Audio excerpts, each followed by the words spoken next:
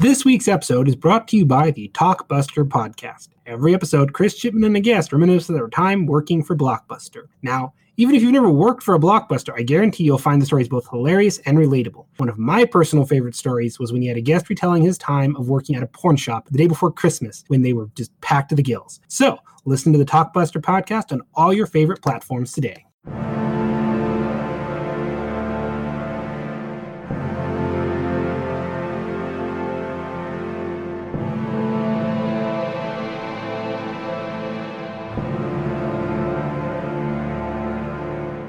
Hello and welcome to Geeks with Shields, your home for all things good and nerdy in this, the darkest timeline. I'm Lord Commander Orc, and with me as always is...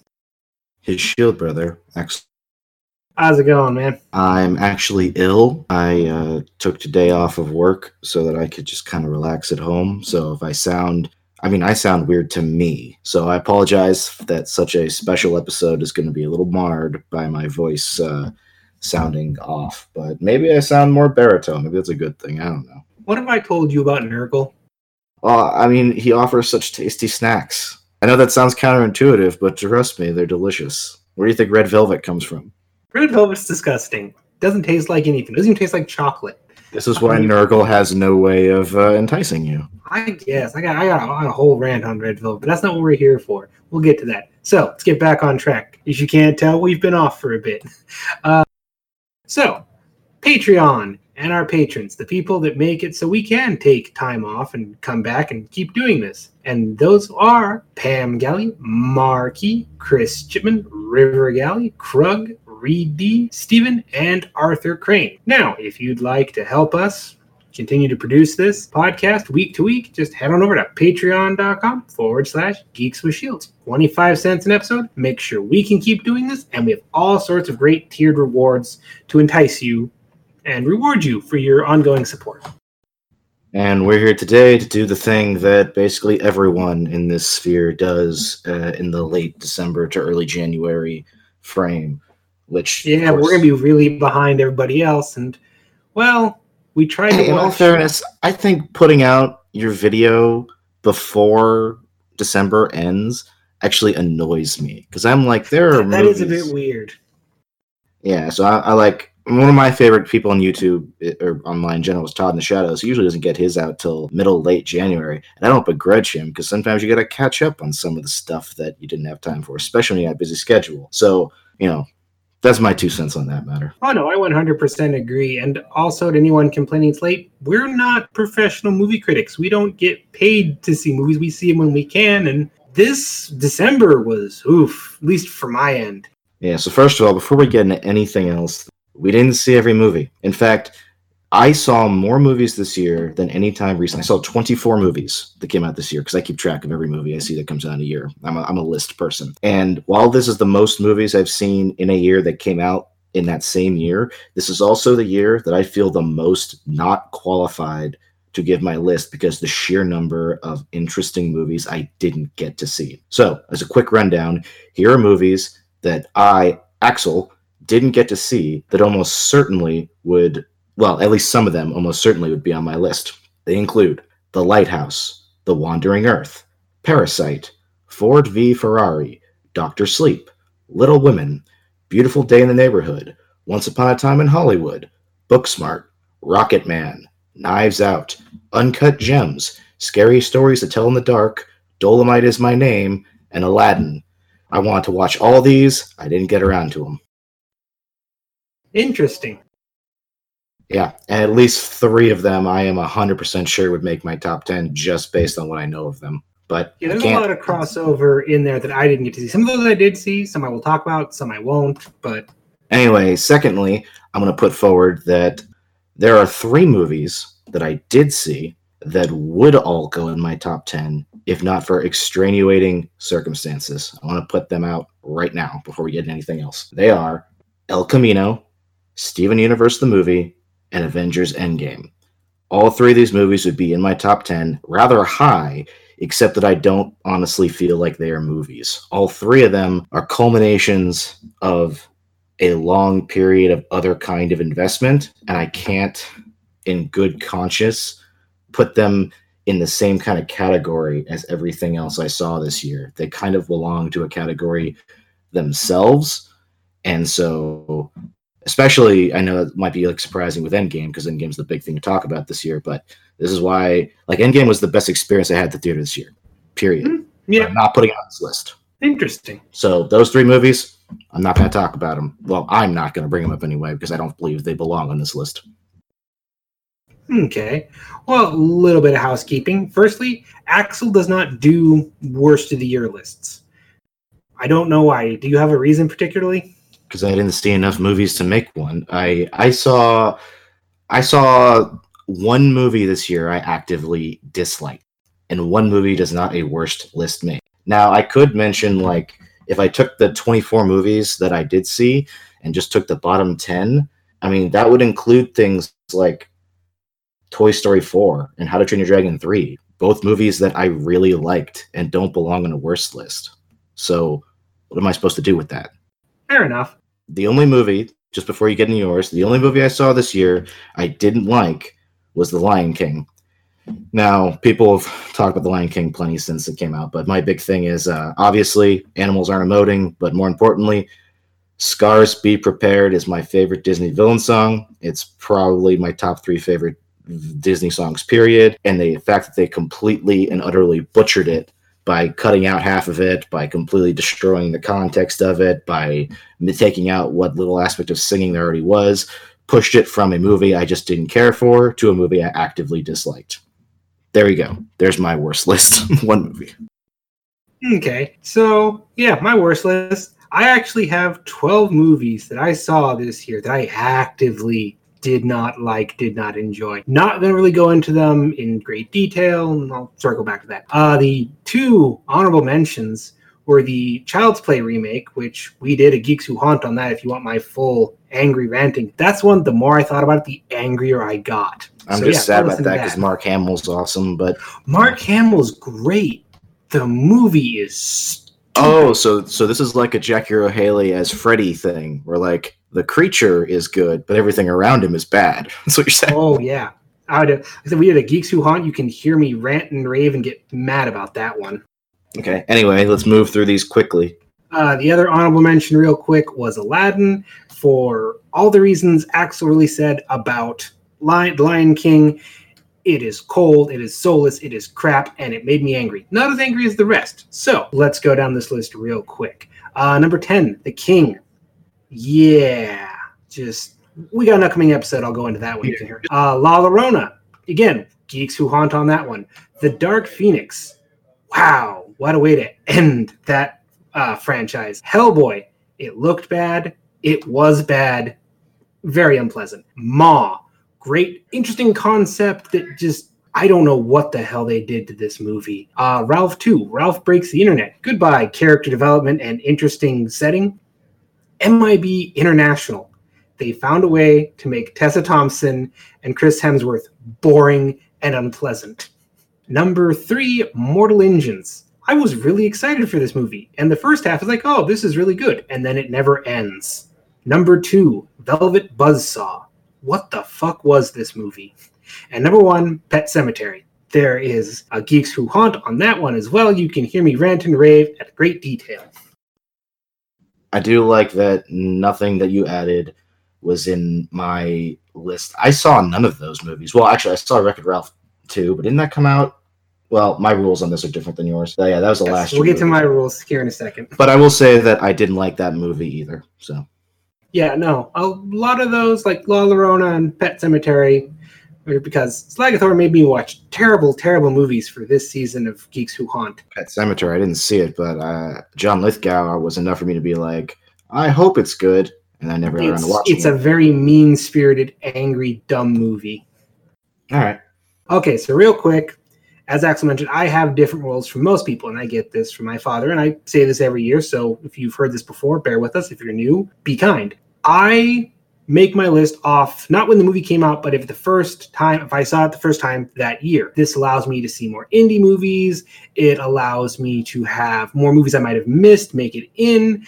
And I have certain, stipulations, like no big blockbusters from 5 years ago, stuff like that. But as a parent with less and less time, I get to see fewer and fewer movies, and I want to talk about those movies. And I believe the point of a best favorite movie is to go, hey, here's 10 movies I saw this year I really liked, I think you should like, or you should watch.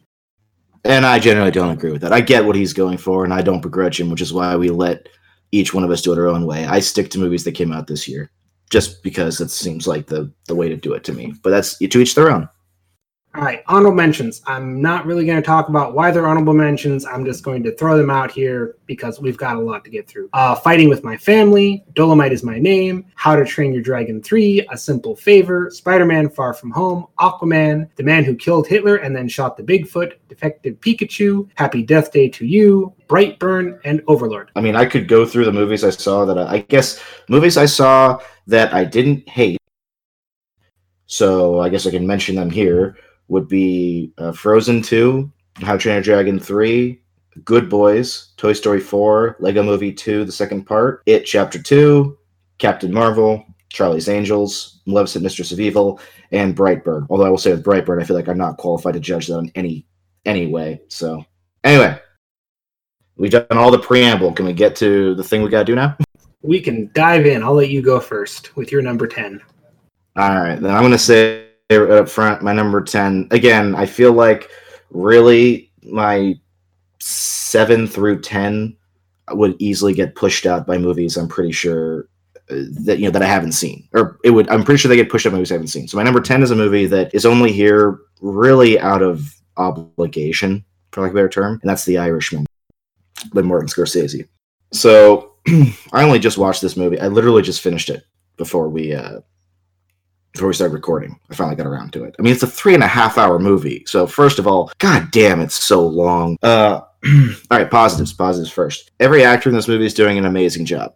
I particularly love Al Pacino, but I love seeing Al Pacino in basically anything. Even when the movie's terrible, he's great. Was it The Devil's Advocate, the perfect example of that? Probably. So this movie got a lot of buzz because it's the big Scorsese crime flick, and I mean, I hate saying it, but if you've seen a Scorsese crime movie, you know the beats. This is basically a Goodfellas-like thing, except that the twist this time is that it's not about how fun being a gangster was, which is what Goodfellas is about. It's about how soul-draining and empty and hollow the life was. This is a sad, depressing movie. And the ending, the last 15 minutes, is one of the most terrifying, existentially terrifying things I've ever seen. Just about an old, aging hitman who's lost everything and is just alone and in the hospital. I love the fact that this movie is less about crime and more about a man who has no control over his life at all, and he doesn't want any control over his life until one of his best friends is in danger. Then he wants control, but it's too late to get it. So by the time the movie is done, the only thing he has control of is what he's going to be buried in and where. So to me, that's a lot of what's going on with this movie, is the nature of control in your own life and how certain people try to take it and other people give it up. So these are the positives. The reason why it's so far down on the list, like I said, it's too long. And honestly, felt like work. I wasn't very engrossed in it. I could understand why it's good. I could understand why people like it, but I felt like I was having to sit through something for a job as opposed to for entertainment. And maybe I'd feel differently if I came around to it naturally instead of feeling like I had to watch it before this list just in case it made it on. I don't know. These are my feelings. No, totally fine. I haven't watched it yet because, good God, finding 3 hours that my daughter is not screaming at me to sit down and watch something. I'll get there. Last thing I'll say is that there's a reason why some people think Robert De Niro is the greatest actor who basically has ever been. He showcases it very well. So whether you feel like me and maybe you'll feel like it's a chore worth doing at least once. There's a reason why this movie's getting film. They're all chores worth doing. Yeah, there you go. That's my 10. All right, my number 10 is Rocket Man. You know, I really wanted to watch Rocket Man. I just, again, didn't get around to it. But I particularly think it's interesting that Taron Egerton seems to be like Elton John's protege. Started off with in Sing, his big number as an Elton John song. Then Elton John was in Kingsman 2. They've played together on stage as part of promotions for Rocket Man, but still, I think Taron Egerton is just the new Elton John, according to Elton John. Well, fun story about that. Elton John heard him in Sing and decided that he would be allowed to sing Elton's song in Rocketman and not be dubbed over.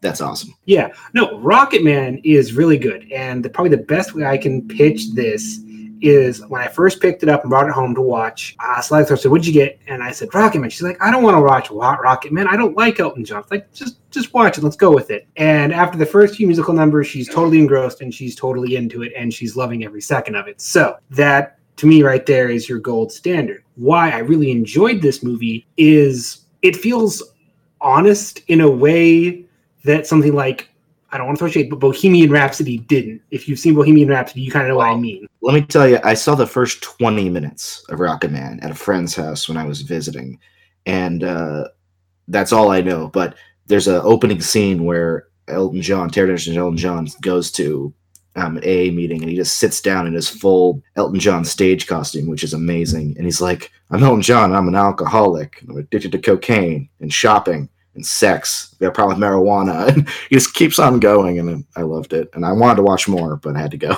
That is such a great scene, and it's him actually checking into rehab, and it's very clearly telegraphed what they're doing, but I loved it nonetheless because he's there in full Elton John grandeur, and as he proceeds to tell his story, he takes off more and more of his costume, and it's more and more of Elton John the man, less Elton John the performer.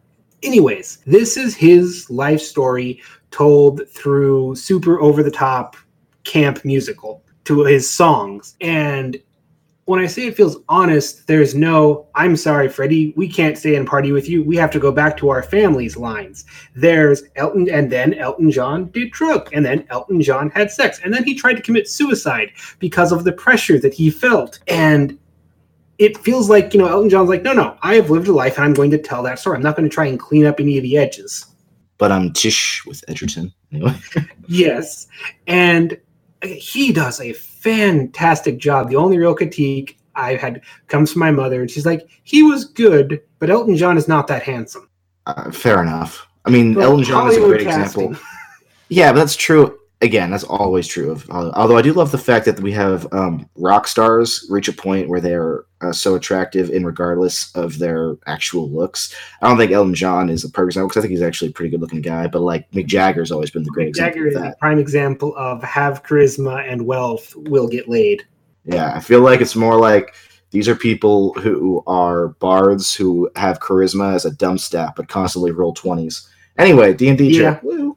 But no, Rocketman is great if you are a fan of Elton John or even if you like good music because the musical numbers are so huge and bombastic and it fits with the narrative of he's telling this in rehab. And of course, Elton John is putting on this grandiose film over, what actually was happening. And you really do feel sorry for him. He really had a lot of tragedy and they don't pull their punches. All I can say is this was just a blast to watch, which while I loved Bohemian Rhapsody, which I know I keep comparing Bohemian Rhapsody, anyways, I loved Rocketman because Rocketman was fun and felt honest. Bohemian Rhapsody was fun, but in a Queen's best hits sing-along way.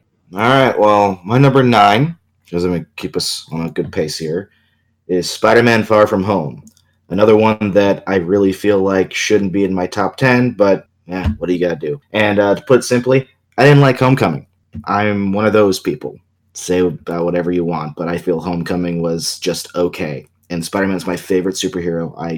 For Christmas, someone made me a Spider-Man bow tie by the gods. And I expect better from his movies. And Far From Home mostly gave me that. I like that a lot of what's going on in Spider-Man Far From Home is Peter's fault, because that's usually a good thing about Spider-Man stories, is that Peter makes his worst problems, but usually originally it's usually by trying to juggle the responsibilities of a teenager and a superhero. And this one, it's more like about not taking on the responsibilities that he should. And I think that that's a great idea that, okay, if you're not going to do the Uncle Ben, which of course everybody knows it, so you're not going to do with great power comes responsibility, then instead they make a whole movie about him trying to not take on great responsibility and it nearly dooming the world. And so then at the end he has to take it up, and they never say it, but it's the theme of the movie, so it comes through rather well. And Jake Gyllenhaal is my favorite actor currently working,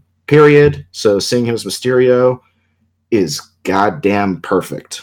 So seeing Mysterio work in live action is amazing. Yeah, oh no, his scenes, particularly everyone already talked about, but yeah, his scene of doing the Mysterio thing, which if you haven't seen it, it's, illusions and stuff. It is the best scene in that movie. And again, it's nowhere near as good as last year's Into the Spider-Verse as far as the Spider-Man movie goes, and it's not even as good as the Spider-Man video game that came out last year. But if this is the Spider-Man we're going to have, this is more the direction to do the movies. Make it a little more serious. I actually like that it felt like a Euro trippy kind of thing. MJ is a lot more fleshed out of a character, and the ending is insane, and I have no idea what they're going to do next, but I'm looking forward to it.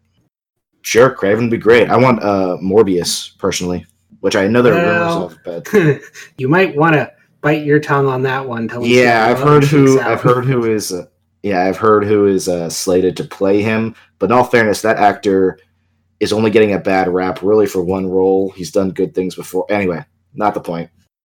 Yeah, we're not going down that path. Let's jump to my number 9, Booksmart. Another one I didn't see, but really wanted to. This is a really good movie, and I'm going to... Everyone has described it, quote unquote, as super bad, but good this time. Yeah, I was going to quote Dan Murrow, who's a actual movie critic and way more skilled at this than I am, who called it super bad, but good. And that is exactly what it is. The plot is there are two girls, and it's days before graduation, and they're all set to go off on their respective paths. And they discovered that despite all their hard work and dedication, never really partying or doing anything like that, all their classmates also got into great schools and did all that. And now they feel the need to go to a party. And the movie is basically these two girls trying to get to a party and the shenanigans that ensue. The only reason this is not higher is I'm probably a bit too old for this movie, in that my high school experience is 10 years behind me and is radically different than the high school experience these girls are having. I think if you are within 8 years, maybe this really fits more for you. But for me, this was totally weird and alien and different than anything I knew. But it is still hilarious and is a great movie. Carrie Fisher's daughter steals the show. By the way, it's super hard to review and or recommend a comedy because basically it comes down to, did it make you laugh? Yeah. I can't tell you why, because then you probably won't laugh. So just say it's funny and move on. Incredible heart too, which is, again, this is where it succeeds over Superbad. Superbad was what Superbad was. This has a lot of that humor in it, but also incredible heart and a great story. And I really feel bad that I did not see this in theaters, but it is on Hulu, so please go watch it there. All right, my number 8 is Detective Pikachu, which you mentioned in honorable mentions. Here's about Detective Pikachu, guys. It's not a very great movie. It's, in fact, pretty messy, pretty sloppy. But Pokemon is one of my foundational fandoms. I've been playing Pokemon. I think I had my copy of Blue version, when I was like 5 years old or something, like right when it came out. And I still own that cartridge today. It's literally the oldest physical object I own. I've had it for, most of my entire life. So finally seeing the Pokemon rendered pretty goddamn well in live action just overrode any real criticisms I have. Like, the flaws in this movie don't really matter when I can see a freaking amazing live action Bulbasaur on screen. You know what I mean? And the fact that Ryan Reynolds is hilarious and kills it as Detective Pikachu just adds on top of it. And I got to have one last really great Pokemon experience before Pokemon Sword and Shield made me a lot more disillusioned with Pokemon as a franchise, sadly enough, which is a real problem I'm having right now. Maybe I'll talk about it in another episode. But point is, I enjoyed the hell out of Detective Pikachu, regardless of what problems it has. And I hope that opens the door to some other kind of interesting movies that don't have to be tied to any one Pokemon narrative. It's just a world I want to be in, Yeah, no, I really enjoyed this movie. I mean, the only reason it didn't make it into the top 10 is I saw a lot of really good films this year. And this one is just okay, but on the grounds of a video game movie, let alone a Pokemon movie, it is amazing. And I know I'm probably the only person that wants this, but I want to see a war movie set in the Pokemon universe. That just sounds insane to me. That'd be Sixth Generation, I believe, is the one that references that, because I just, it looked so good, and they really kind of, made you feel the lethality that exists in this world that everyone just kind of casually ignores. I mean, technically, First Generation says it because Lieutenant Surge talks about fighting in the war and his electric Pokemon saving him. So they never elaborate on what that war was, but it was there. I want to, I don't know what it is, but I want to see this. Fights of Charizards and shit. Oh, hell yeah. Well, we have that mature rated Harley Quinn show going on, so why not? All right. My number 8, Shazam. Holy shit, Warner Brothers got their act together. Yeah. So, as I mentioned Aquaman in my honorable mentions. It was good, it was fun, it was dumb, and that's why it didn't make it into my top 10. Shazam is all of those things, but it has incredible heart, and it's a great story with really incredibly dark moments that I like that DC is kind of going, okay, we're going to, tweak things and be a little bit on the brighter side, but we're going to keep a bit of that dark edge that Marvel has kind of shied away from to an extent. I guess. I mean, for me, I absolutely adore Shazam, and it's on my list too, higher up. So I loved it because it felt like I don't think it's that and Thor Ragnarok were probably like the most I've ever felt like I was seeing a comic come to life on screen. Oh yeah, and this is I think why I like Shazam so much in live action. Anyway. Yeah, I mean same thing. Aquaman felt like a comic come to life, but it also felt like a bit of an acid trip in parts. But Shazam is a weird character. I just meant that comic come to life. I feel like Into the Spider-Verse owns that concept, but I'm saying as far as live action movies are concerned, Shazam is pretty much right up there. Oh yeah, 100%. But I mean, I was kind of on the fence with Zachary Levi playing Shazam at first because I don't like him as Fendrail in the Thor movies. I thought the first actor they had did it way better, but that's a whole other can of worms to go into that only I care about. Anyways, back on topic. But he really embodies what you would imagine a teenager with the powers of a god would act like. They immediately do all the things teenagers would do. Plus, if you're one of those thematic obsessed wankers, as Ozyman puts it, there's a great theme going on with him and Dr. Why am I thinking it's Zhivago? Is it something like that? But the villain have... Dr. Zhivago is a terrible book. Yeah, it is. I don't know why that's what I'm thinking. It's because I'm sick and my brain is lightheaded. But anyway, point is, the hero and the villain have great, opposed origin stories basically going on, where one basically finds family where he thought there was none, and the other is rejecting his family for a weird, demented version of it that he has control of, essentially. And then to have them...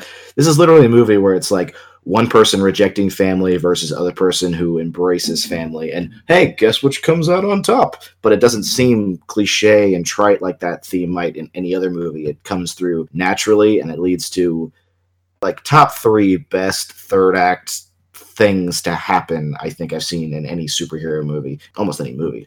Oh yeah, 100%. And if you know me, and if you've been following how I rank movies, you know that the whole found family narrative always strikes a chord with me and always gets bonus points for reasons.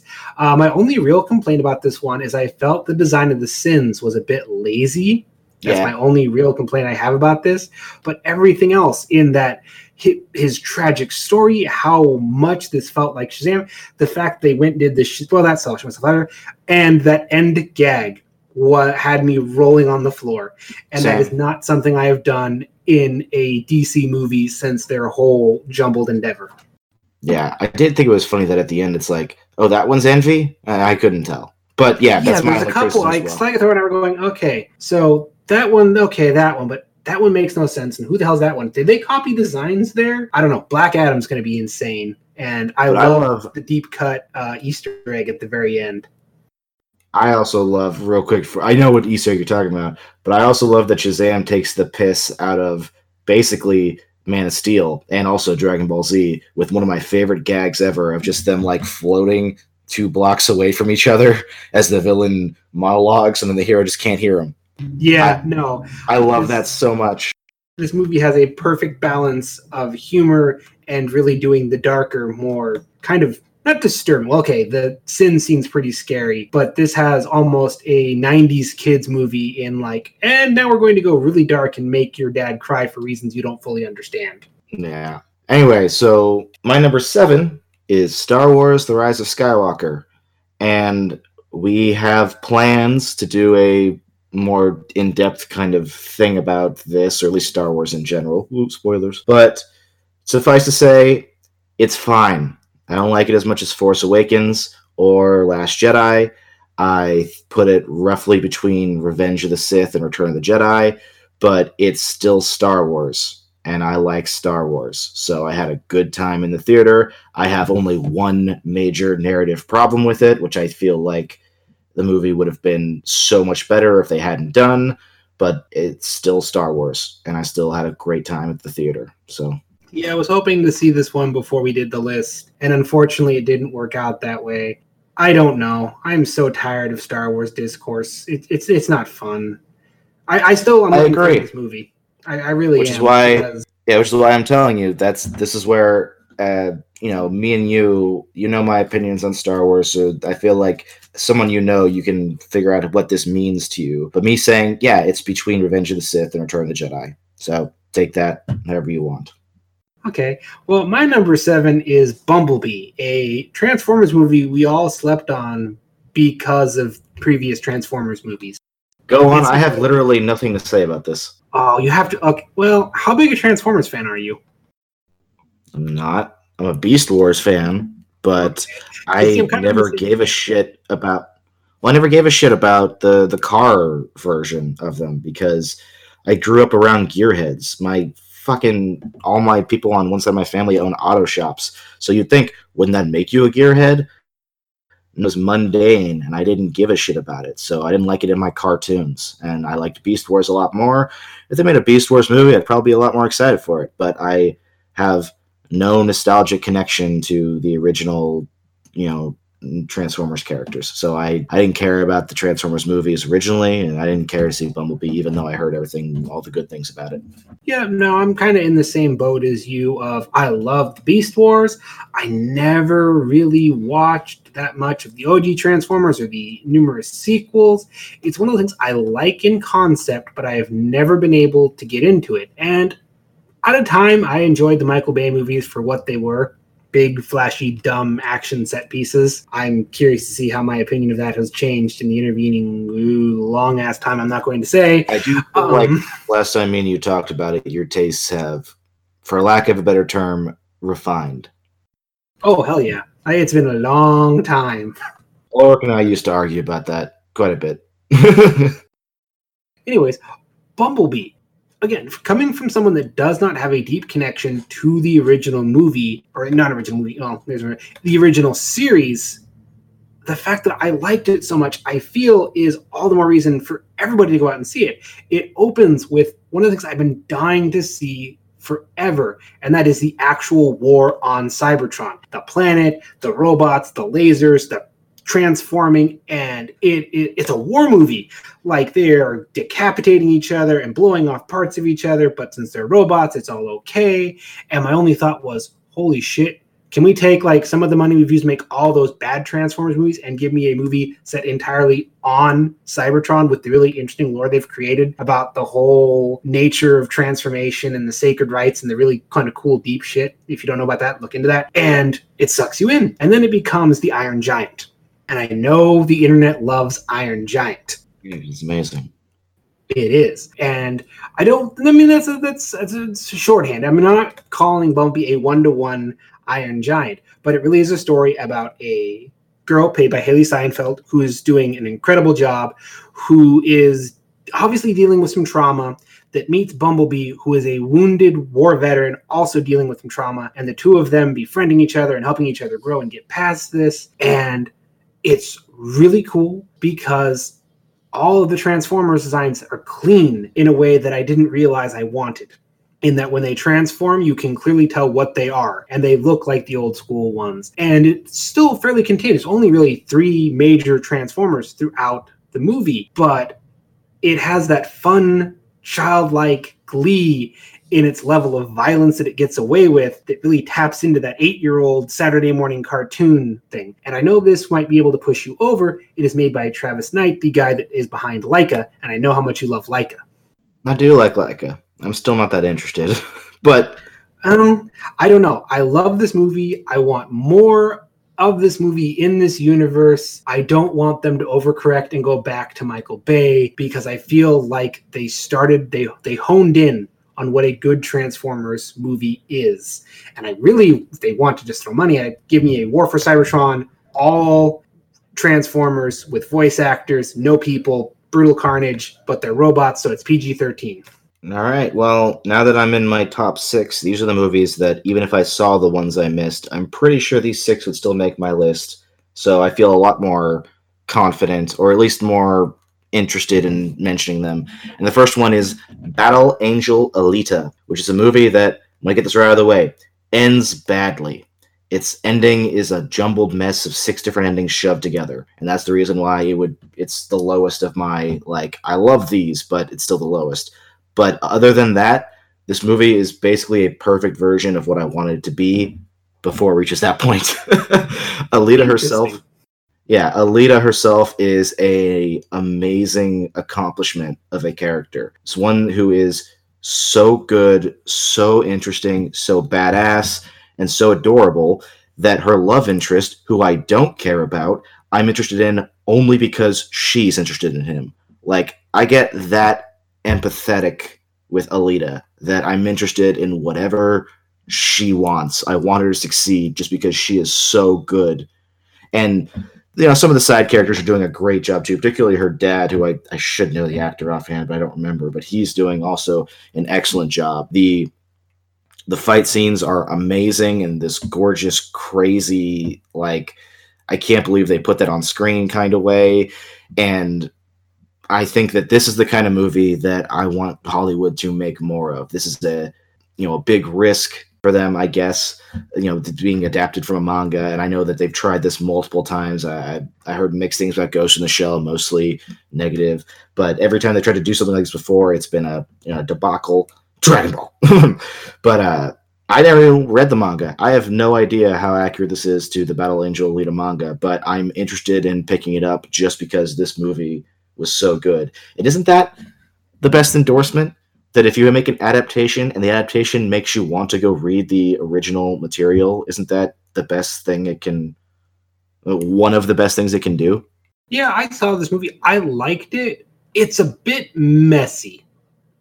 Well, it's a lot messy in a lot of ways. But where it's good, it's really fucking good. And that outshines where it's not so good, I'd say. I don't know.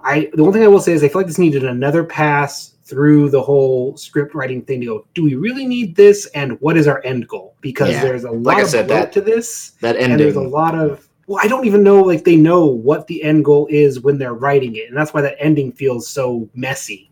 I hope that it did well enough, though, to get a sequel, because I so want to see the rest of Alita's story. There's a weird Snyder Cut Bros thing circulating around it. I don't know much about, but I know it's out there, and I know it's all that you think it is. I know that while there are 5 more movies on this list, Alita was probably my favorite single character from a movie I saw this year. So take that as you will. So my number 6 is going to make a lot of people happy and is one of the reasons I'm sticking to my rules, and that is Into the Spider-Verse. My number 1 movie of last year. Yeah, I didn't get to see that last year. And the first time I watched it, this is good, but I don't know if it's great. And I've watched it a couple more times since then. And I noticed every time I watch it, I like it a little bit more. And to me, I'm okay, I'm starting to see why this movie works. I'm starting to see the things that make this movie great. And I'm going to start with the most easy, obvious take. The artwork is incredible. You know what? Usually I try to not weigh in when you're doing movies from other years, because I leave that to you. But I will take any excuse to give Spider-Man Into the Spider-Verse praise, because that movie is goddamn spectacular and easily in my top 10 favorite movies of all years together. Like, I love Into the Spider-Verse. I'm not sure I'm going to go that high because I'm not as big a Spider-Man fan as you, but I thought it was interesting. The first time I watched it, I had like all this hype behind it, and I watched like, this is good, but it's not great. But then I kept watching it because I kept like, oh, that was really good. I want to give it a try. And it really is incredible. The art style, I know everyone's talked about this to death, but it literally is comic book panels brought to light. And the Stan Lee cameo is one of the better ones. I mean, it's the one that still kind of, makes me a little bit misty-eyed. I love the line, and I love that it's a more honest take of Stan Lee than I think even he fully understood. Oh yeah, totally. I love that we're not doing Peter Parker again, because there are so many variations of Spider-Man out there. Well, I love that they do Peter Parker, but they do a version of Peter Parker that no one's seen yet. Old, schlubby, over-the-hill Peter Parker. Yeah, the Peter Parker that if the comics actually wanted to would make great stories about. But they do, by the way. I know they're getting better. I know they're getting there, but there is still some... I'm just saying, old, depressed Peter Parker does exist in several comic book stories that are pretty good. Oh, I know, but let us not forget one more day. Why do you have to go there, man? The low blow. Because it needs to be reminded every time they start to do something good with Spider-Man, they can easily punch us in the face. Anyways, I love that. I love the internet and how they got mad at Miles Morales, because thank you for just turning on the high beams of why I don't need to talk to you ever again. I love that they went and they did like Spider-Gwen. Okay, that's a given. Spider-Man Noir? Never heard of him. Casting Nicolas Cage kind of felt like dumb stunt casting, but he does the role so well. I am just like, no, perfect. John Mulaney is Spider-Ham. Which I knew. I thought that was a fun deep cut. Another great casting.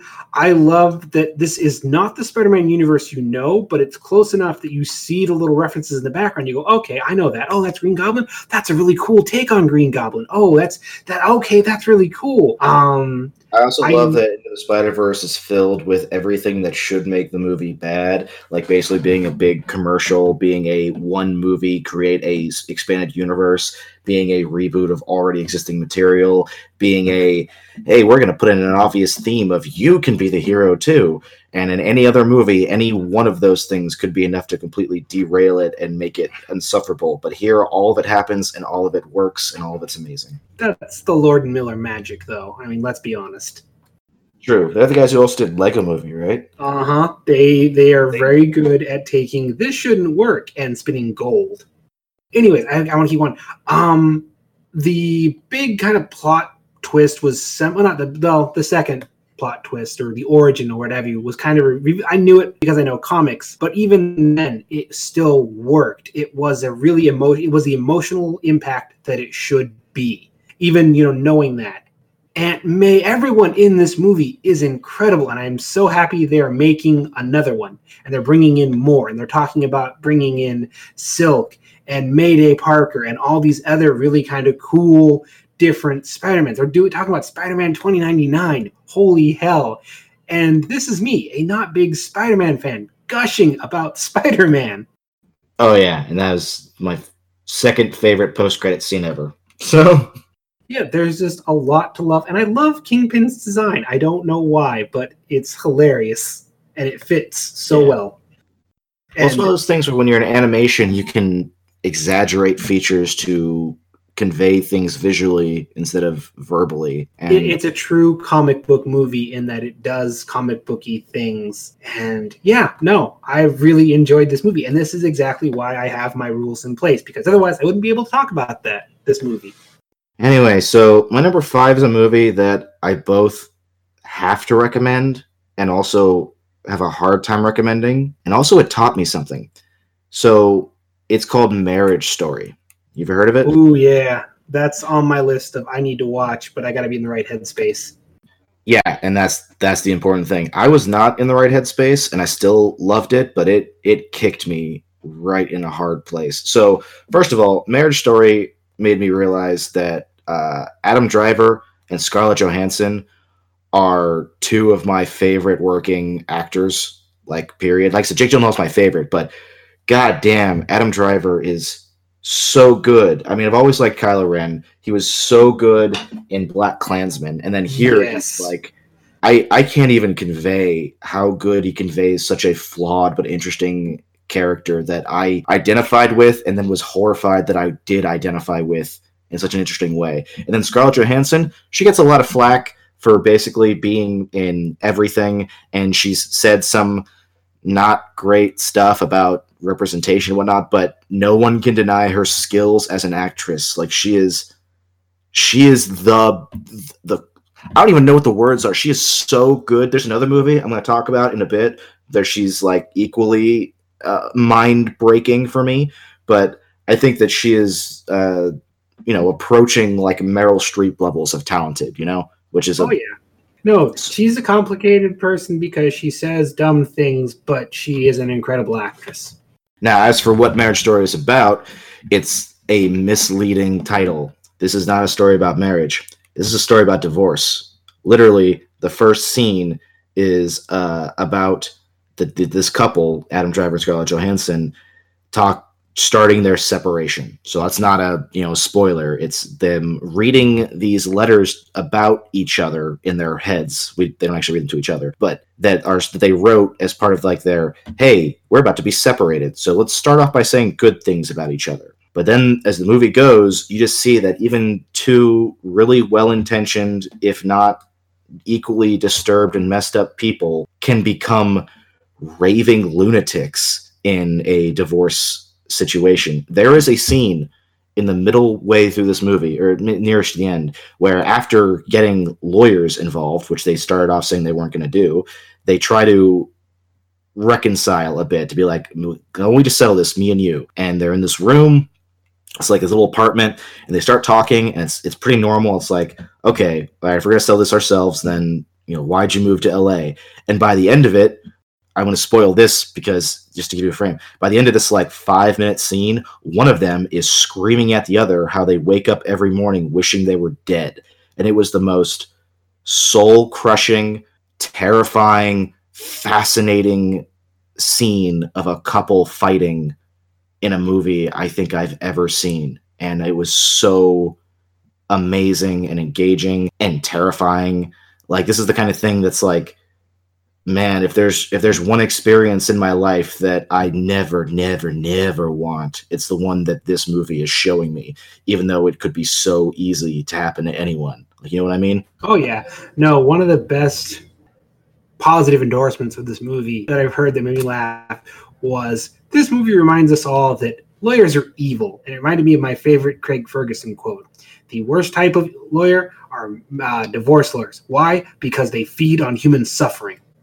Yeah, no, they totally showcase that. There is one lawyer in this who's like a pretty good guy, but because he is being put up against a lawyer who is not, anyway, I don't want to spoil the movie, but goddamn, it is so good. And one of the great things about it is that neither one of them is at fault. Yes, one of them did something that you could argue is really at fault, but it's very easy to point to the other and say, but you're the one who's making this whole situation way more miserable. So, like, no one comes off here as good or bad, even though one of them had an extramarital affair, which is shitty, but there are certain... Anyway, point is that this movie doesn't deal in black and whites like that, except for, well, even then with the lawyers, it basically comes off as, okay, yeah, lawyers are evil, but all it takes is one of them to hire a lawyer, and if the other one doesn't, they are fucked. So no, I'm going to watch this movie, but I got to be in the right headspace for it, because I've seen the trailers, I've seen the reviews, I know what I'm getting into. It's like, all right, do not go into this lightly. Yeah, and then at the end, it had me choked up. Like, I didn't tear, but I did choke up, and this is... I mean, I want to really go into like what themes are going on here, but I feel like even doing that like kind of spoils the fun. So fun's not the right word. See this movie. I feel like there's only one other movie on my list I more endorse, even though this is number 2 or anything. It's just like, this is a movie that is easy to overlook. It's on Netflix like right now. It's like a regular 2-hour length. Watch this movie. Just be prepared that it's about the misery of divorce. So we on your number 5 or my number 5? Your number 5. I going down my numbers first. Okay, my number 5. I'm probably going to catch a bit of heat for this, but I don't care. My number 5 is Captain Marvel because, one, I love Captain Marvel. That surprises me. I love. I mean, you're the only person I've heard who put Captain Marvel above Shazam. And again, I like Captain Marvel, but I'm just saying it surprises me. So go ahead. Shazam is probably a better movie, but that's not how I necessarily construct my list. I also construct how much did I enjoy it, how often I will go back and rewatch it, things like that. And I love Captain Marvel as a character. I think the power set, the comic design, everything about Carol Danvers is awesome. And I had so much fun with this movie. Yes, I know it's flawed, but there's something about a lady flying through space, shooting laser beams out of her hands and kicking ass that just works for me on all the right levels. I mean, I enjoyed it. I think that it's funny because I've got several friends who I love to death, but I feel like they get bogged down by unimportant shit when it comes to this. Like, I've got at least one friend who really doesn't like, is it Alison Brie or Brie Larson? I always mix up their names. Brie Larson's in Captain Marvel. Alison Brie is in Community. Okay, Brie Larson. I've got a friend who really doesn't like Brie Larson.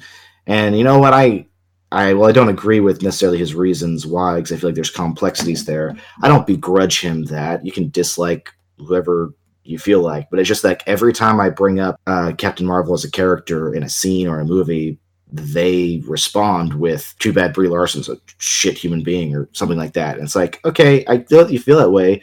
You don't have to bring it to every conversation about her, this character. It's kind of concerning that that's their go-to stance. I mean, I don't like Jonah Hill, but I don't refer to him as a shit human being.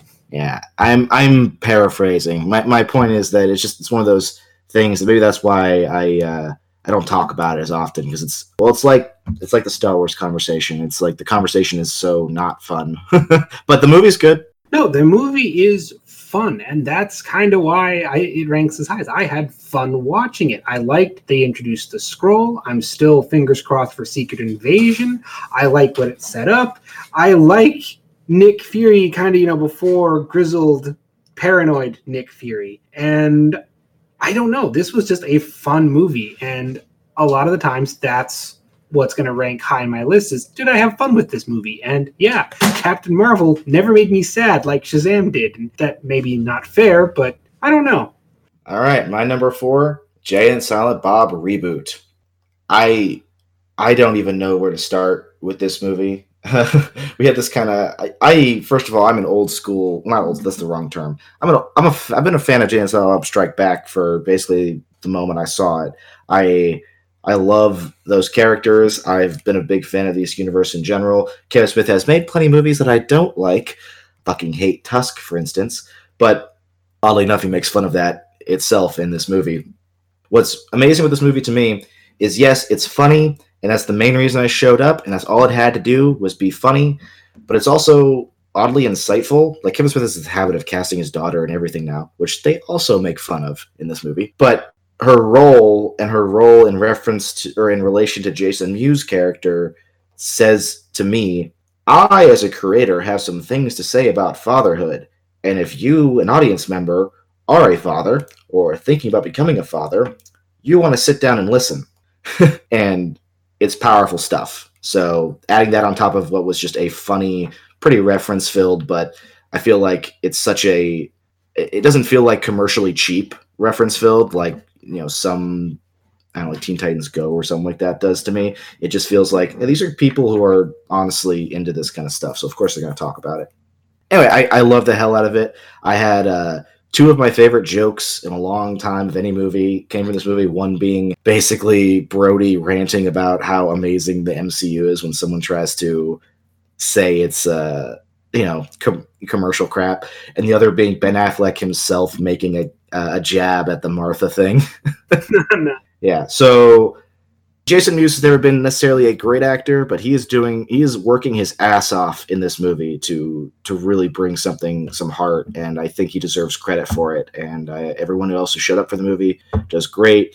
The only problem I have with it is that at the end, literally in the second to last scene, Kevin Smith the movie kind of disappears in his own pretension, and I get it. I totally get why. It was a little bit much for me. but the rest of the movie is so good, I don't care. It's a great movie. My number 4 is a movie I don't think enough people saw and that more people need to see, and that is I Am Your Mother. Have you seen or heard of this one? It sounds vaguely familiar, but I don't know it. I guarantee you scrolled by it on Netflix, and it is one of the best sci-fi movies I saw this year. That's the robot that raises the girl in the weird like facility. I remember I saw the trailer for it. Yeah, no, that is basically the pitch. A girl is growing up in a bunker with a robot who she refers to as her mother, and she is being, every once in a while, every few years, she has to take a test to see if she advances to the next level. And on the eve of her last big test, the one that will determine if she's ready for her true goal, someone from the outside gets in. And it's the classic, outside is bad. There's something wrong with the outside. And the girl on the outside goes, you can't trust your mother. You can't trust these robots. And the girl is suddenly forced to question everything. And that's just the base surface reading of this. It is a great sci-fi in the design because that robot is 90% practical effects. Oh, that's cool. Looks pretty cool. Looks like something out of Mass Effect.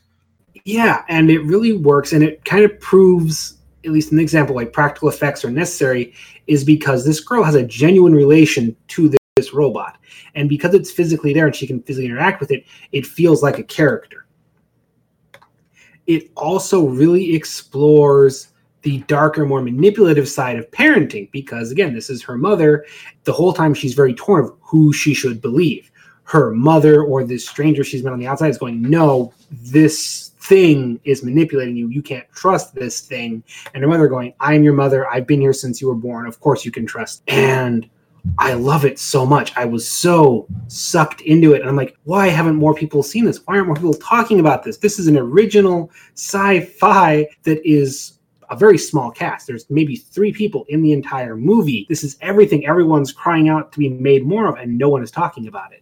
Fair enough. I wasn't even really aware of it. Like you said, I'd passed over it. I'd watched the trailer, but I didn't even add it to my list of movies to watch. I don't know why. I think it's funny because your description, my brain suddenly goes obviously to HAL 9000, but not just because the obvious it's a bot, but because this idea of like an AI has no concept of morality, right? So an AI that's been raising you forever would also have no real concept of what that means or attachment, or no matter how attached you get to it, it can only follow its programming. And if it's not a true AI, which is another conversation entirely, then it's like that's what creates this interesting kind of split, at least in the audience, right? Yeah, and it plays with that idea because in the whole time the background is like, well, it's a robot. It can't love her.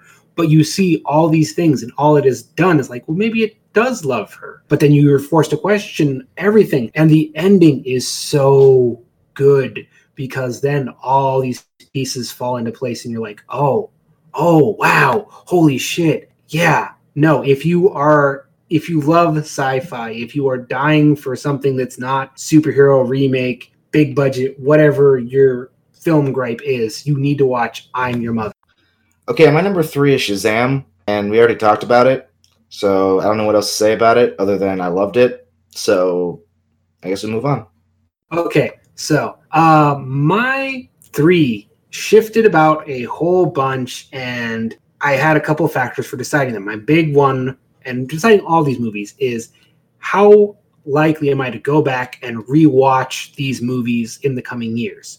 And I found this a good system because there are a lot of great movies that we all love that we've never gone back and watched. And the Oscars are a prime example of this. There are so many, Best Picture winners we haven't talked about since they came out. So. Also, there's just so many movies. I mean, by what you just said, there's probably only one movie on this list that I will go back and watch again, which is my number 1. So. There's a handful in here, but I mean, Into the Spider-Verse, I'm going to watch that. I'm going to keep watching that. It's an enjoyable, good movie. Bumblebee, good movie. So that was a factor. I also went, what's the kind of conversations I can have around this movie? Because I love talking about movies and the impact on me. How did this movie affect me? And that was ultimately how I decided the final 3 and how I came up with this final ranking. So, all of that, my number 3 is Endgame. And like I said, I don't feel like Endgame belongs on this list because it's a completely different kind of conversation. But if I allowed it to be on my list, it would sit number 2. So I could agree with it. Endgame shifted around a lot in this final 3 slot. And again, for multiple reasons. And part of why it ended up at number 3 is ultimately, as you've said, it's not a movie in the grander sense of what we're talking about here.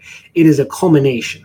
That said, it still is its own movie. It is still a film. It does have story arcs, character arcs, whatnot. My only real 2 problems with it are that I'm never going to watch this separate from Infinity War. That's just not going to happen, so that loses its points. And 2, it kind of drags a little bit in the second act. Now, all that said, on to the positive. That big splash panel ending, the whole big third act finale had me just fist bumping and jumping and yelling in my seats as a pure dopamine hit to my inner fanboy. We finally got an Avengers Assemble. We got Avengers Assemble. We got Thor, Captain America wielding the. I did actively fist pump and say yeah when that happened. But then again, a lot of the theater did, so it was I wasn't disruptive. We got the awesome female Avengers splash page to show how far they have come from when they first started to where we are now. And we started with Pepper Potts and Black Widow as our 2 female characters, and now we have a whole splash panel we can do. I did think it was pretty cool, especially Valkyrie. I adore Valkyrie. Yes. Even the more somber stuff, Thor's story arc. Fat Thor is amazing. So good. The conversation. I'm so happy they didn't make him thin. Like, apparently that was the thing they were thinking about doing. Is like, oh, he'll be magically thin, and Chris Hemsworth was like, don't do that. No, I mean he was a great. That was a great thing to do with the character. His conversation with his mother is heartbreaking in so many ways, and it is such incredible acting from both those actors. I actually fully teared when it came to the ending. I'm not afraid to admit that it got me. Let's talk about the ending. Yeah, Robert Downey Jr. is a goddamn treasure, and his take on Tony Stark is literally like top 3 takes on a superhero character ever, and his way of going out, literally saving the entire universe, is so powerful, so meaningful, and the fact that he does it with a affirmation of who he is, surrounded by the people who he both loves, who love him, and whose lives he positively affected. God, so beautiful. Line, it's okay, you can rest now. Oh man, that was the first real hammer blow to I know you don't like Iron Man 3, but still the fact that they even brought back the kid from that to be at the funeral is just like, oh, that's so cool. Yeah. So I haven't cried in a movie ever. It just isn't the thing I do. I've came close. And in rewatching this one, it really kind of got there because that one really lands like a hammer blow. And then you got the scene with Happy and his daughter going, what do you want? Cheeseburgers. Your dad liked cheeseburgers too. I'm going to buy you all the cheeseburgers. It was just, oh, no. Dad senses tingling, inner child erupting, callback to Robert Downey Jr. So great. Which I want to raise issue with that. A lot of people say that is a cheap callback to Robert Downey Jr. eating a cheeseburger in the very first Iron Man. Fun fact, Robert Downey Jr. got sober when eating Burger King and having it was terrible. That is why he put it in the first Iron Man, movie. That is why that is a callback to Robert Downey Jr.'s sobriety, not a cheap plug for Burger King. Also, having Jon Favreau, there to deliver the line. Like, I feel like we give all the props for the whole MCU to a lot of the obvious people like Robert Downey Jr. and Kevin Feige and stuff like that. And Jon Favreau has been getting more and more like positive spin because of things like like The Mandalorian and things that he has done. But it's like, yeah, Jon Favreau basically started this with Iron Man, and he's been there like the whole time, kind of in the background, and like most things he touches tend to be gold. So just saying. Yeah, look at the stories that were coming out about Iron Man before it was released. Now they basically shot with no script. They just kind of, okay, let's try this and see how it goes. The Cap finally getting his ending. Cap, that was the perfect ending, because we all had theories who was going to die, who wasn't. And I thought Cap was going to die, but this is such a better send-off for Cap. This is the one he deserves. Also, any fan who gets fucking hung up on, like, the time travel thing not working, fuck off. I mean, yes, time travel always is problematic. What matters is, does this resonate emotionally? Is the time travel system fine enough to work in the moment to serve its function? And it does. That is all I don't know. Yeah, I don't need anyone to answer the question of how did Cap, like, come back to that point without, like, altering reality. I don't need to know that. All I need to know is that scene was gorgeous, and time travel, wibbly wobbly, timey wimey stuff. If you have problems with that, you need to watch more Doctor Who and get acclimated to this shit. No, there is so much to love. And one of my favorite lines I read about this was someone showed this movie to their grandfather. And when the Wakandans come through, and, Falcon comes through, and, this person was black, and it's their grandfather was obviously black. It's like, yeah, that makes sense. Black people coming to save Whitey's ass. I love that, because that is, I don't know, is intentional. But yes, the first people through to save the day are not the Vikings, not the space Vikings. It's Wakanda, and they've got that great war chant and everything about this movie. It is so much fun. I only had more fun in one movie this year, and that is my number 2, and I will talk about that then. Mine, yeah, because I could talk about Endgame forever, but my number 2, I have no idea how successful it was, so I don't know if I should be upset if people didn't see it or not, but it's Jojo Rabbit, made by Taika Waititi. Did you actually get around to seeing it, Ulrich? No, this is one of my biggest regrets. Is I am now a huge fan of Taika Waititi, despite my thoughts on Thor Ragnarok. And this is a movie I have been interested in since I first heard Taika Waititi is making a movie where he plays Hitler. Yep. I mean, this is referred to as the Calvin and Hobbes movie, but Hitler. And while that is definitely true, it is also a great many other things. This movie astounded me. Like, I'm sitting in the theater, like, jaw, like, no exaggeration, my mouth was open in awe at points. This movie is bold. First of all, I heard some people being afraid, like, I'm afraid this movie is going to glorify Nazis. No. Actually, it basically infantilizes them. The whole point of the movie is, yeah, Nazis were immature children, and who basically got out of hand because no one was there to keep them from getting lost in their own fucking insane fantasies that only a child would believe. Scarlett Johansson, I mentioned earlier, she's in this movie as Jojo, the character Jojo's mother, and my God, I can't even begin to explain how amazing of a job she's doing of this. This is very obviously a woman in a really tough, difficult situation who is doing everything she can to protect her son and other things while keeping everyone happy, while also keeping everyone safe.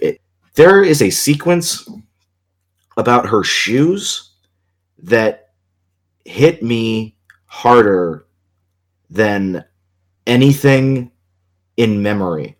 Like, I literally right now can't think of another movie I've seen ever that hit me as hard as what they end up doing with her shoes. I know it's a weird statement, but you gotta trust me on this. And Taika Waititi is hilarious as Hitler. Jojo Rabbit is himself, the boy, is doing an excellent job of being this is very obviously a Nazi-obsessed youth, but let's throw a Jew girl at him to see how he evolves. And I don't even know, man. This movie leaves me speechless sometimes. It's like I don't even know how to get into it. It's so good.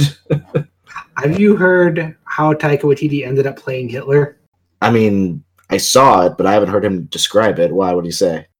He said he couldn't find anyone that wanted to play Hitler. And he's like, well, damn it, I guess I'm going to have to play Hitler myself. And even then, it's kind of taking the piss out of, hey, look, New Zealanders playing the ideal, leader of the white race. Yeah, I guess so.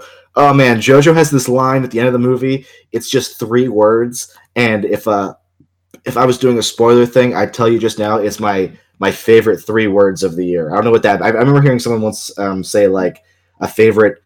Oh yeah, I remember Todd the Shadows talked about not just favorite songs, but like a favorite 3 seconds. He does this thing. If I had a favorite 3 seconds in film, it's in Jojo Rabbit when basically he comes to full realization of what Hitler is. And that's all I'll say about it. But and Sam Rockwell's in this movie, and he kills it as a as a Nazi soldier who very obviously has got something else going on. Yeah, I'm dying to see this movie. I regret not being able to see it in theaters. Hopefully, I'll be able to see it here soon. Ulrich, when you see it and you see the shoes thing, please text me so I know if it got you like it got me. Right. I feel bad for already putting you on high alert for it, but just saying. Okay, so my number 2 and my number 1 shifted place so many times this year, and I went back and forth, and I agonized over it, and I may end up regretting this. It's happened in the past, but my number 2 is Godzilla, King of the Monsters. Which is easy enough to roll in because that's my number 1, for the record. My number 1 is Godzilla, King of the Monsters. So we'll just talk about it now. I figured as much.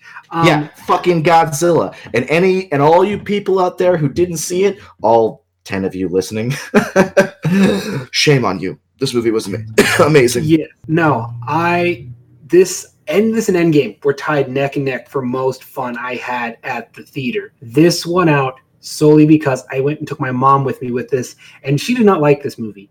She thought it was dumb. She thought it was excessive. She thought it was stupid. But while she was laughing her ass off, I was just into it. And somehow the two came together to, I was laughing at my mom's reactions, like, how are you not enjoying this? Look, it's Fire Godzilla. Do you know who that is? And she's just like, I don't know who any of this is. What is going on? It is fun. It is loud. It is bombastic. And best of all, it is beautiful. Oh, yeah. This is a beautiful movie. Any frame with Mothra in it can be its own, fucking framed painting. Mothra is so gorgeously rendered. The sequences with King Ghidorah, in smoke, look like some crazy acid trip shit that I adore. The moment in this movie when Godzilla comes out of the goddamn water and the actual Godzilla march is playing had me actually shaking in my chair in happiness, in pure, unaltered joy. Hair standing up on my arms and my neck, just big shit-eating grin. I remember my mom looked over at me and she just laughed and said, well, I'm glad you're enjoying it. And I just remember thinking, it's the Godzilla song out of the ocean to whoop some ass. Come on. Oh, it's so good. And yes, I know that some people get iffy on, I guess, the human characters for some reason. I don't know. I've listened to the negative reviews and my brain can't comprehend them because it's this movie is so pure of an experience that I feel like it defies critique. It is just gorgeous to look at and get enthralled in and absorbed in. And I don't even know, man. This is the movie that I want. I want a home theater just so I can watch this again. No, this is one I'm really looking forward to showing my daughter when she's old enough, because it made me realize that, one, Godzilla fans, we're not as prevalent as I thought we were, because a lot of people didn't get this movie. But at the same time, this has all the bombast and stupidity of a Michael Bay movie, and it's still people I don't get it. Well, what's going on? What is there to get? Also, anyone who, and I feel like I shouldn't have to say this because we said this before, but apparently the movie still isn't getting the credit it deserves, so I'm going to say it. Anyone who's oh, the movie has bad characters. The movie has 5 main characters that are all monsters, which people are overlooking, and never say a word, and yet have incredibly well-defined and easily discernible personalities. 3 of them are the different heads of Ghidorah, which all have different personalities. Try to tell me this movie doesn't have character? Fuck you. Yeah, no, this movie is just incredible. And, I was kind of worried, oh, am I going to get shit for putting this so high on my list? It was Movie Bob's number 1, and it's okay, Movie Bob's on my go-to critics. He put it number 1. I feel vindicated. And his review sums up how I feel perfectly. And it's probably one of his best reviews of the year. If you haven't seen it, go check that out. No, man, this is one of those ones that it's I don't care if people... This, to me, fits into the Watchmen mold of, I've had so many times where I've had to be I've met people who don't like it or don't get it, and I'm just you gotta... I'm not gonna listen to your negativity. And that's not you shouldn't critique things. Using your analytical mind is always great. But I've talked many times about how I don't believe in turn your brain off. I think that's a stupid saying. I think a movie that is good enough should do it for you. Like, it shouldn't be something you actively make the decision to do. And Godzilla King of Monsters so actively turned off any part of my brain that cared about anyone else's opinion about it. You know what I mean? Like, just watching Godzilla rip off one of Ghidorah's heads, and Mothra with the cool new design that has like a bee stinger so it can fuck up Rodan. Oh, and I love it. I love it so much. Yeah, no, this is pure joy. And I'm kind of bummed that we may not get more of these, that it may mess up Godzilla versus King Kong, but I will always have this, which is hands down the best Godzilla movie I've seen in, say, 20 years. Yeah, and you know what? I will say, if I sound aggressive and you don't like this movie, I'm sorry. I'm not actually fuck you. I take that back. But don't come at me with your negativity. This movie is pure to me, and if you don't like it, I am sorry for you. I don't know what else to say. Yeah, no, that's kind of why I came out. My mom didn't like it. Like, oh, I'm sorry that you didn't enjoy that, because that was a blast, and I loved every second of it. And I don't know, it makes me genuinely sad for people like, I didn't like it, or that was dumb. It's like, oh man, you're missing out on the acid trip, and it saddens me. Yeah, so that's my number one, and your number two. So all that's left is your number one.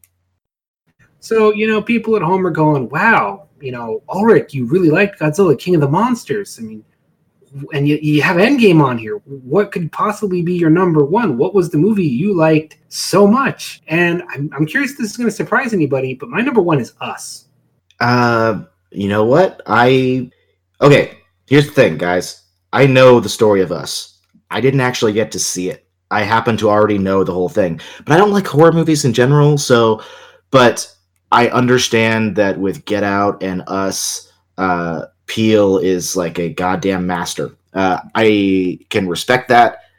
I don't actually get it beyond a visceral kind of like intellectual level. I get what's interesting about them. I'm not surprised, because you're more into this kind of stuff than I am. Considering the movie and the filmmaker, like, sure. But anyway, I'm rambling. My point is, go ahead. So, yeah, if you're looking for a full spoiler, filled deep dive, we did an episode with Chris on Geeks Who Haunt, and Stagatha brought me in specifically because she was like, that was good, but I honestly have no idea what's going on here. And that is why I love this movie, because this is a movie that I think you should watch, because even if you know the story, there is so much subtext and deeper meaning and layered stuff baked into this, that this movie is a meal that you can pick apart and discuss and rewatch at nauseum and still be missing things. This is when I walked away with going, okay, he is operating at I have a rough idea what's going on here, but this is going to take like 4 more viewings before I even start to scratch, the surface of what he's doing. I'm still trying to figure out the rabbits. God damn, the rabbits, man. For the record, I liked Get Out, but it didn't leave an impact with me. I was like, that was really good. I was going for, but that was not a movie that stuck with me. Us, I'm amazed that none of my big 3 critics put it in their top 10. I can't believe everyone's forgotten about this movie, but it is so good. It works as a horror movie, but it works even more as what horror so often is, a commentary.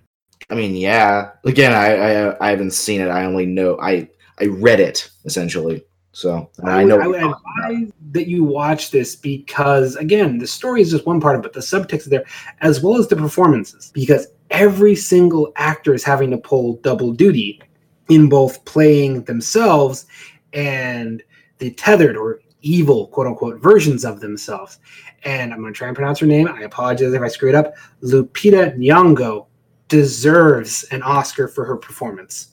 Do I think she's going to get it? No, because the Academy Awards is a whole mess of issues.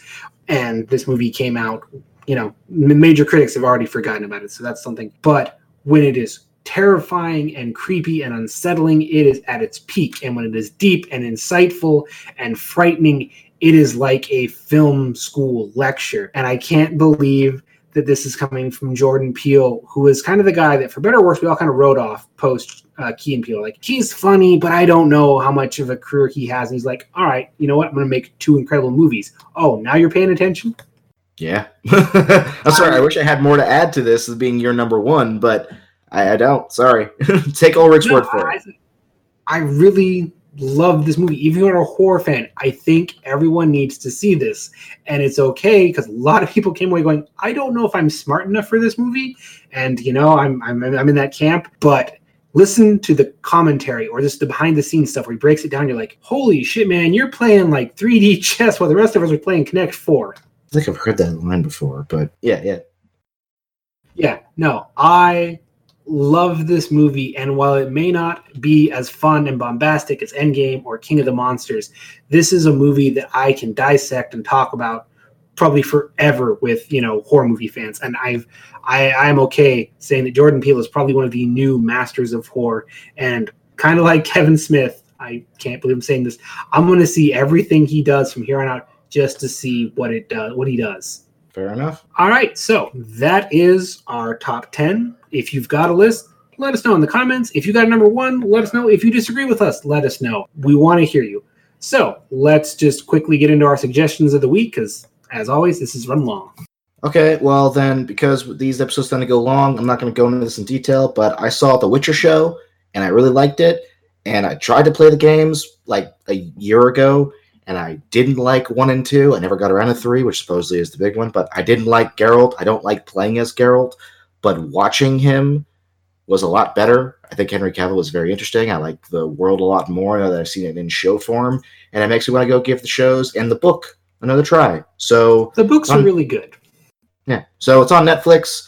I really enjoyed it. I feel like the whole first season is a preamble to the actual story, which is a little frustrating, but it was still enjoyable as hell. There's my suggestion. Yeah, I will say 2 things for people going into that. 1, the first season of The Witcher is the first season of the book, and very much that it is a preamble, and they made some weird choices. Secondly, I will give you advice that I wish someone had given me when I first started. There are 3 separate timelines going on. The characters are each in their own different timeline. They all sync up. You're welcome. My suggestion of the week, which again should surprise no one, is Dredd. I don't know. I didn't keep a top 10 list when this movie came out, but I'm pretty sure it would have been my number 1 or right in there, in that I'm sure you've heard about Dredd. It's a cult classic. This is not the 1990s Judge Dredd with Sylvester Stallone. This is the 20 Dredd with Carl Urban that is cheap and slick and was terribly marketed and is just a ton of fun, and more people need to see it and talk about it, and I don't know what's happening with that long-rumored series. Also, if you haven't seen it, but you've seen The Raid, and you like it, go see Dredd. They're basically the same movie, but they're both really good and both worth watching separately. I still need to see The Raid. Yes, you do. There's a lot of movies, and every time I think about, like, or I could watch Dredd again. I like Dredd. Yeah, I love Dredd too, and it saddens me that there's not a sequel to it. So, oddly enough, watching The Mandalorian, that's literally what I was thinking was, man, I wish they made a Dredd sequel. Yeah, I don't know. I mean, we're living in the age of franchises making returns, and we'll talk about Dredd another time. But, I mean, there's a long rumored series in the works and whatnot, so we'll see. Anyways, we've been here for God knows how long, so let's move on to the outro, and thank you all for listening. Be sure to like, share, subscribe, do all the things, because in this ever-growing market of podcasts, that is literally how we live or die, is if you share us with friends. Yeah, and we're on SoundCloud, Stitcher, Google Play, Pocket Cast, Spotify, iHeartRadio, and I am no longer able to say that list in a way that is smooth, so whichever one you found us on, thanks. If there's one you want us to look into, tell us, and we will. So we could have, we could cater to you. As always, this has been Lord Commander Ulrich. And his shield brother, Axel Wright. Be sure to tune in next time, and as always, stay honorable.